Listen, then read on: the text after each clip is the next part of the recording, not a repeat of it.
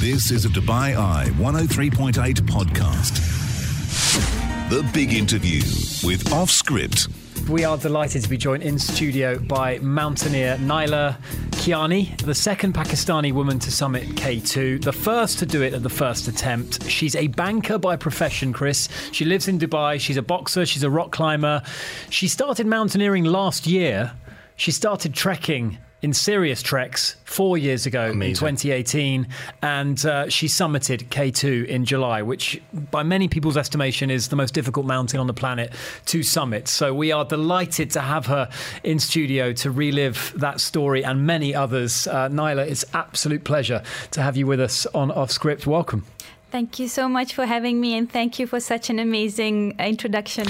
No, it's nothing to do with us. That is your story, NAILA. You've achieved it. I mean, it's remarkable. A mother of two, I'm hastening to add as well. But, I mean, where to start with this, NAILA? First and foremost, congratulations on what you achieved. And is it true you took up trekking only 4 years ago?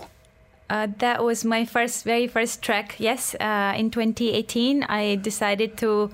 Basically, I wanted to see K2 because I'm from Pakistan and it's a dream place to be. It's everyone's dream to see K2. So I actually decided to go with my husband after our Islamic wedding ceremony to have a small wedding ceremony there because I didn't want a big wedding. I mean, if you've seen Pakistani Indian weddings, yes, they usually have massive weddings. And, that's one way to trim the invite list, is to have yes, it in K2. I think that was my plan. Unfortunately, my husband had to return from Skardu, that's the nearest town. So I ended up going to K2 by doing this trek by myself.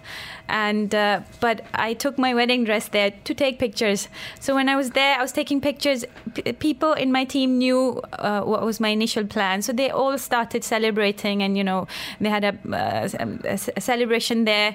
I posted the pictures 2 years after it happened, and it went viral. So yes, so you mentioned it earlier. That's so if you mind me asking now, like your husband to be at the time didn't make it. Why? Because the trek itself was problematic for him. Why didn't he make it? So he had a family emergency. His dad wasn't well, and because I mean, 4 years ago we didn't personally have a satellite phone or no Garmin, so we had no way of being connected to the family. So he decided to go back to not basically do the trek, and yeah, I cancelled my plan to initially, but he said, why don't you go, because once we have kids you might not be able to do it again. So he encouraged me to go and do it. How long's the trek?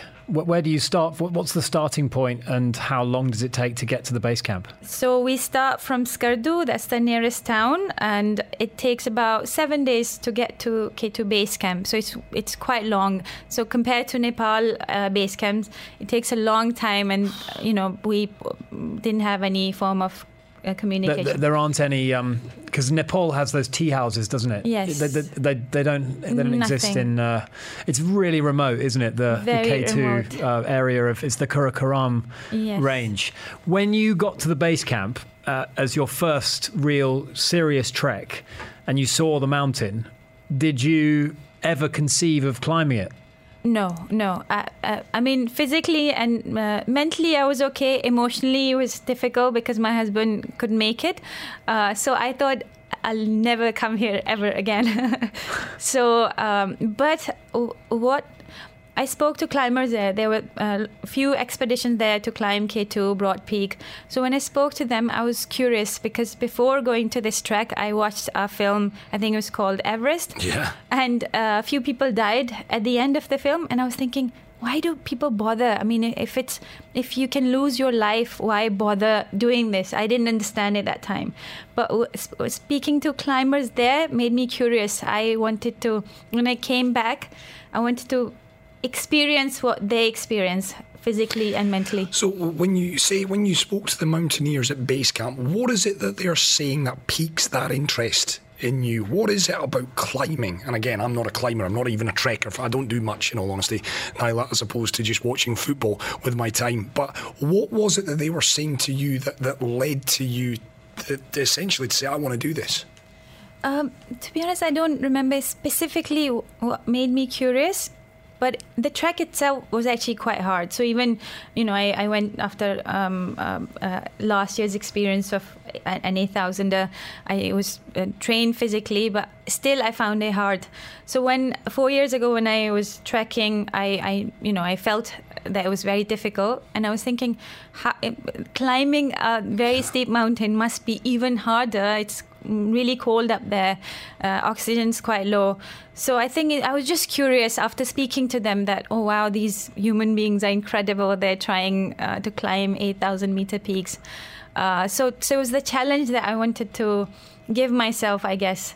When I was there, I didn't think I'll come back. But after coming back and spending a few months and thinking about the trek itself, and to be honest, it's very addictive. If you start mountaineering, if you climb a peak, it is addictive, and you want to do it often.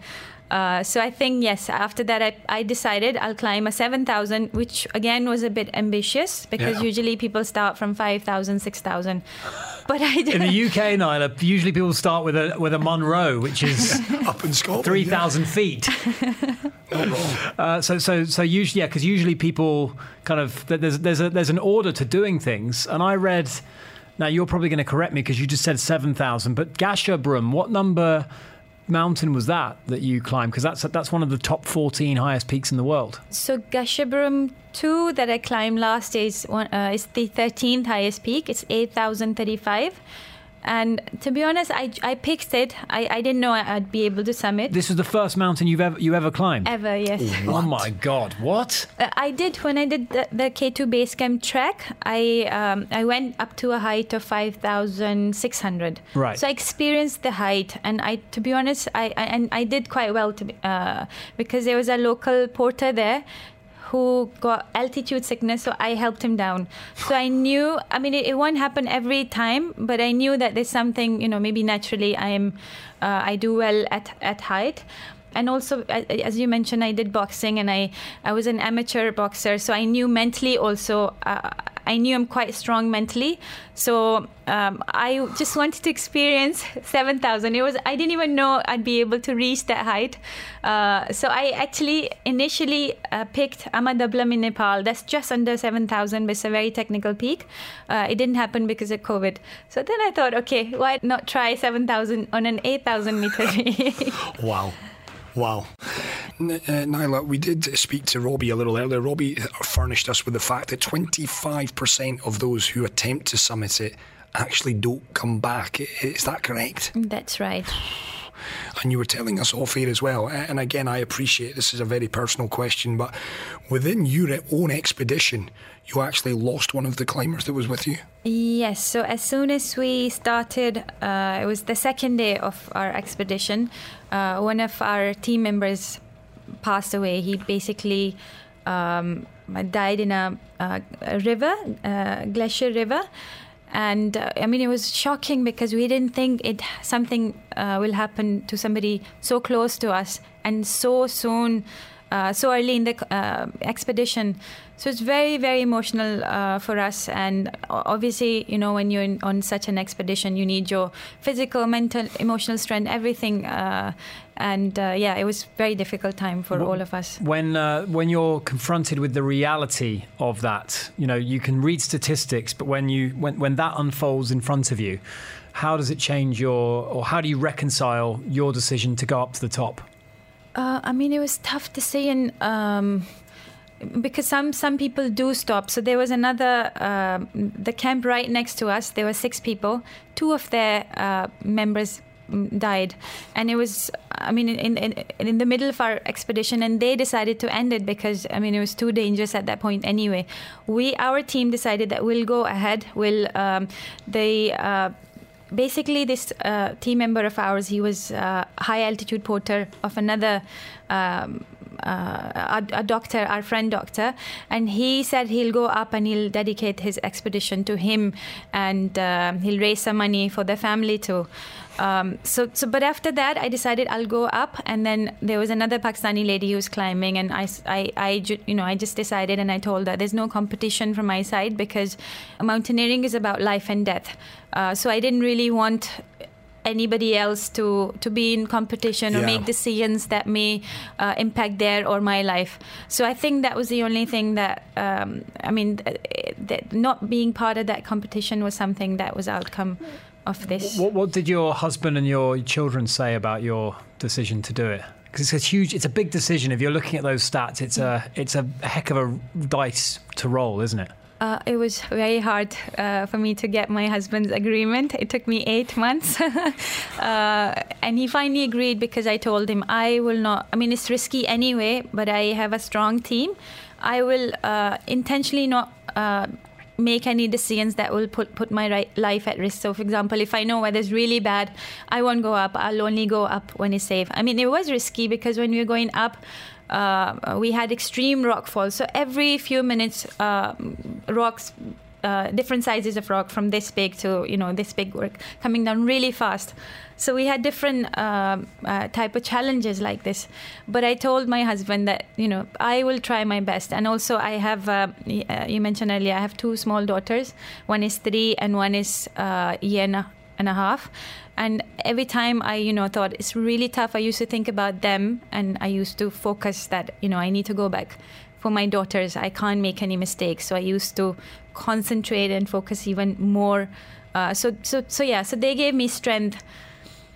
For a lot of people listening, myself included, for the uninitiated, and I very much include myself in that as well, NAILA, give us a bit of a breakdown. How does it work? How do you prepare the body, physically, mentally, to reach the summit of a mountain like K2? You mentioned you get to base camp, you acclimatise, and then it's a case of up, down, until you've kind of got your body ready to summit. Talk us through that if you can.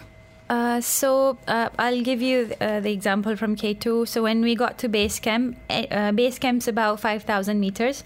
So it took us 7 days. So that helped with acclimatization process. But again, so we can't go from base camp, which is at 5,000 meters, straight to 8,611 meters in one go. What we do is we go to Camp 1. Basically, Camp 1, we establish camps at different heights. So Camp 1, K2 Camp 1 was about 6,000. Camp 2 was 6,500. And what is Camp 1? What does it look like? Is it? I'm thinking tents. Is that what it's like? Yes. So basically, we find an area which is slightly where we can set up our tents, because the whole mountain's really steep, and Camp 1 doesn't have a cafe or a restaurant or anything. No, it's just tents. No McDonald's up there, Chief. No, unfortunately. And Wi-Fi. We actually had internet on Camp 3 because no way. In fact, there's a telecom company that installed a tower near base camp, and we don't get the signal at base camp, but we got signal at Camp 3 somehow. Oh, wow. But yes, these camps are basically slightly flatter. K2 is really steep. Even these camps were not completely flat. So where we find these flat areas, between 5 to 800 meters away from the previous camps, we just we rest there for the night, and then either if it's acclimatization, we either go back, or if we're doing the summit push, we go up to the next camp slowly until we plan the final summit. Nasavi's been in touch. He says, super inspirational. Wish my daughters take her as an inspiration. Well done. Super proud. They are the kind of messages, and it's not the only one that we're getting in for you, NAILA. We're getting a lot of messages in. So you acclimatise. You go up to base camp 1. I think you were telling us off air. You then pushed on to base camp 2. There was a bad weather front coming in, so you go back down to base camp. You stay at base camp for 10 days. Yes. And then at that point, there's a 5-day weather window. Yes. We call it. I say we call it. I don't call it. The mountaineers call it. It is a weather window where you think we've got 5 days now from base camp at 5,000 metres to get to 8,611. We've got to go for this in that 5 days, correct? Yes. Yes. So after 10 days, we started again. We went to Camp 1, the next day Camp 2, then Camp 3, Camp 4, and then on 5th day at approximately 11 o'clock at night, we left for the summit push. And we tried, like I said, our team wasn't really into competition. We just wanted to enjoy our climb as much. What's it like when you're climbing at 11 o'clock at night under the sort of stars? Because I imagine, what's the light? What kind of, is it an incredible there's no light pollution, so the stars must look unbelievable. They But were is there amazing. any visibility whatsoever? So when we left at 11, no. But I don't remember the time, but at one point, actually, it's surreal, but moon was actually below us, and it slowly went up. But I couldn't believe my eyes, because I was like, oh my God, the moon's actually below us. Below you. You're climbing K2 in the dark. I mean, that seems beyond punishing. So we had our head torches. Oh, right. So I think we used those for 2 hours, and then after that we slowly started to get some light, because just a couple of hours before sunrise, Right.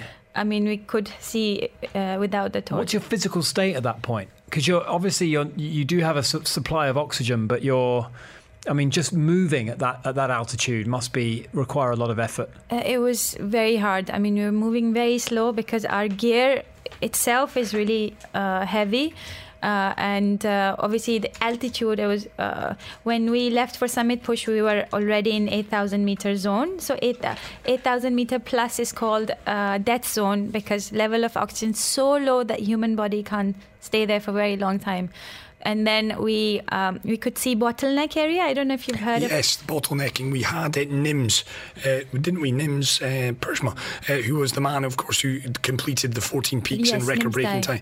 He would talk about that as well, the bottlenecking on Everest. Famous picture, his picture that went viral.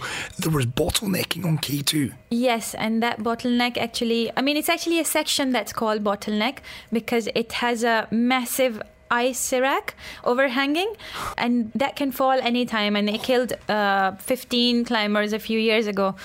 So it's one of the most dangerous and technical sections of K2 mountain. Right, you've got to answer this. If you are aware, you get to a portion of a mountain that you know it could fall, your words, it could fall at any time. It killed, for goodness sake, 15 people. Where is your mind, NAILA, at this point? You're looking at this thinking, this could fall at any moment. You must have been petrified, no? I was actually, because there were other areas which were technically harder, but because it has a reputation, and everybody talks about bottleneck and how scary it is. It was actually, I was frightened first time.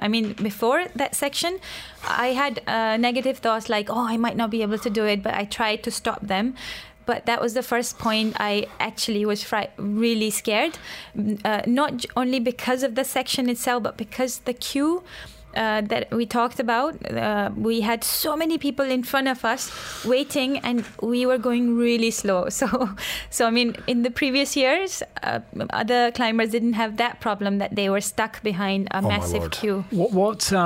Give me some idea of the sort of perilousness of your position at this stage. How narrow is this path, and how steep is the drop? Is there like a drop off, like a sheer drop to one side of you and the mountain to the other? How does it work? It was about 70-80 degrees gradient, and then the Serac above us was basically overhanging like this. So we had to go through it, and then it's basically we traverse across this area called bottleneck, and then as soon as it ends, there's blue ice, and blue ice very difficult to climb, and we basically had to wait there for, I'd say the queue added 3 hours extra. That's crazy. To our 3 hours waiting on one of the most perilous mountains on the planet. So there you are on this bottleneck. You can see the summit of this peak, but of course there are so many people on this mountain. You were fearing for your life at that point. You said that was the first time you thought, oh my goodness, just get me to the top. And then you finally get there. Talk to us about that feeling, because of course Robbie and I will never do it, or at least I can speak for myself, I never will. Paint a vivid picture for me and our listeners. What is it like standing atop K2?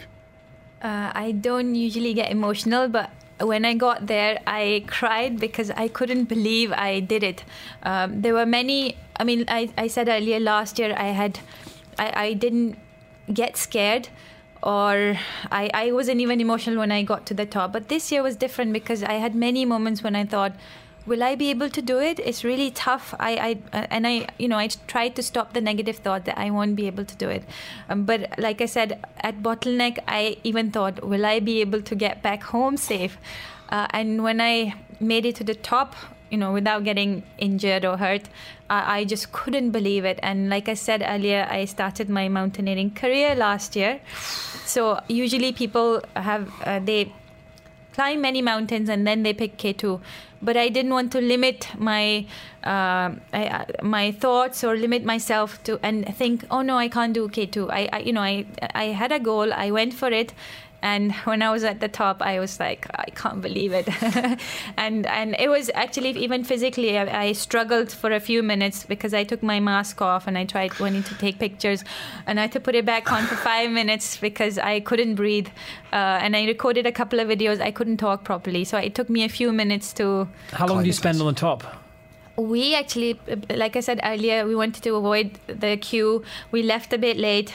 So we were nearly the last people to get to the top. So we spent maybe 30 to 40 minutes, which is, we waited in the queue for 3 hours. So we thought, why not spend a bit longer at the top? Okay. Getting down is obviously no small feat either. It's very dangerous even descending the mountain. So you must have been conscious of that as well. Descending is actually harder and it's more dangerous. It took us, we wanted to come down from summit same day, but we got stuck behind people who weren't feeling well or who were actually scared. They were fine going up, but they were scared on the technical section. So we got stuck. So it took us 2 days to actually come down from the summit. Well, listen, NAILA, we can't thank you enough for joining us to share this story with us. I guess the obvious question would be now, what's next? Is Everest part of your future? Everest is part of my future, but not immediately. I'm planning to climb Nanga Parbat and Broad Peak next. Both of these peaks are in Pakistan. Pakistan has 5 8,000-meter peaks, and I want to complete them. The big 5. Wow. Yes. That's amazing. And also, it's very unusual what you're doing, and I guess when you do something like this, the records are almost they don't mean as much as the actual feat itself. The records are neither here nor there. Is that how you view them when you talk about becoming the first Pakistani woman to do it at the first attempt? Is that significant for you, or is it more the personal challenge of you and the mountain? I think it's the personal challenge. If that title was actually given to me, I do it because I enjoy doing it. It's a passion. And last year, like I said, I didn't even know I'd be able to climb it or not. And then my next year's challenge, Nanga Parbat and Broad Peak, again, it's something I really want to do. I want to experience, and I want to say that I've done it. And, if somebody climbed before me, then great. I'm not too bothered about being the first or second or about the titles. Well, you keep smashing it. But if I get the title, yes, if I'm the first one, then yeah. Of course it will. Listen, NAILA KIANI, thank you so much for coming into our humble abode on Off Script and sharing your story with us. I cannot wait to see what you do next. But of course, as always, stay safe, please. Yes, first, safety is a priority. And I'll end with this. My teacher told me, first mistake on the mountain is the last mistake. So I make sure that I intentionally, if I make sure that I don't do any mistake myself. If it happens, it happens. But thank you so much for having me here. It was such a pleasure. It was a pleasure. And first time on radio as well. Let me tell you, I think you've got a future in radio as well now. Fantastic to have NAILA KIANI in with us, the second Pakistani woman to reach the summit of K2. What a story. What an inspiration. The Off Script Podcast. We hope that you enjoyed this episode. Please do go ahead and click subscribe. You can also check out our other podcasts, Time Capsule or The Big Interview. Find it wherever you get your podcasts.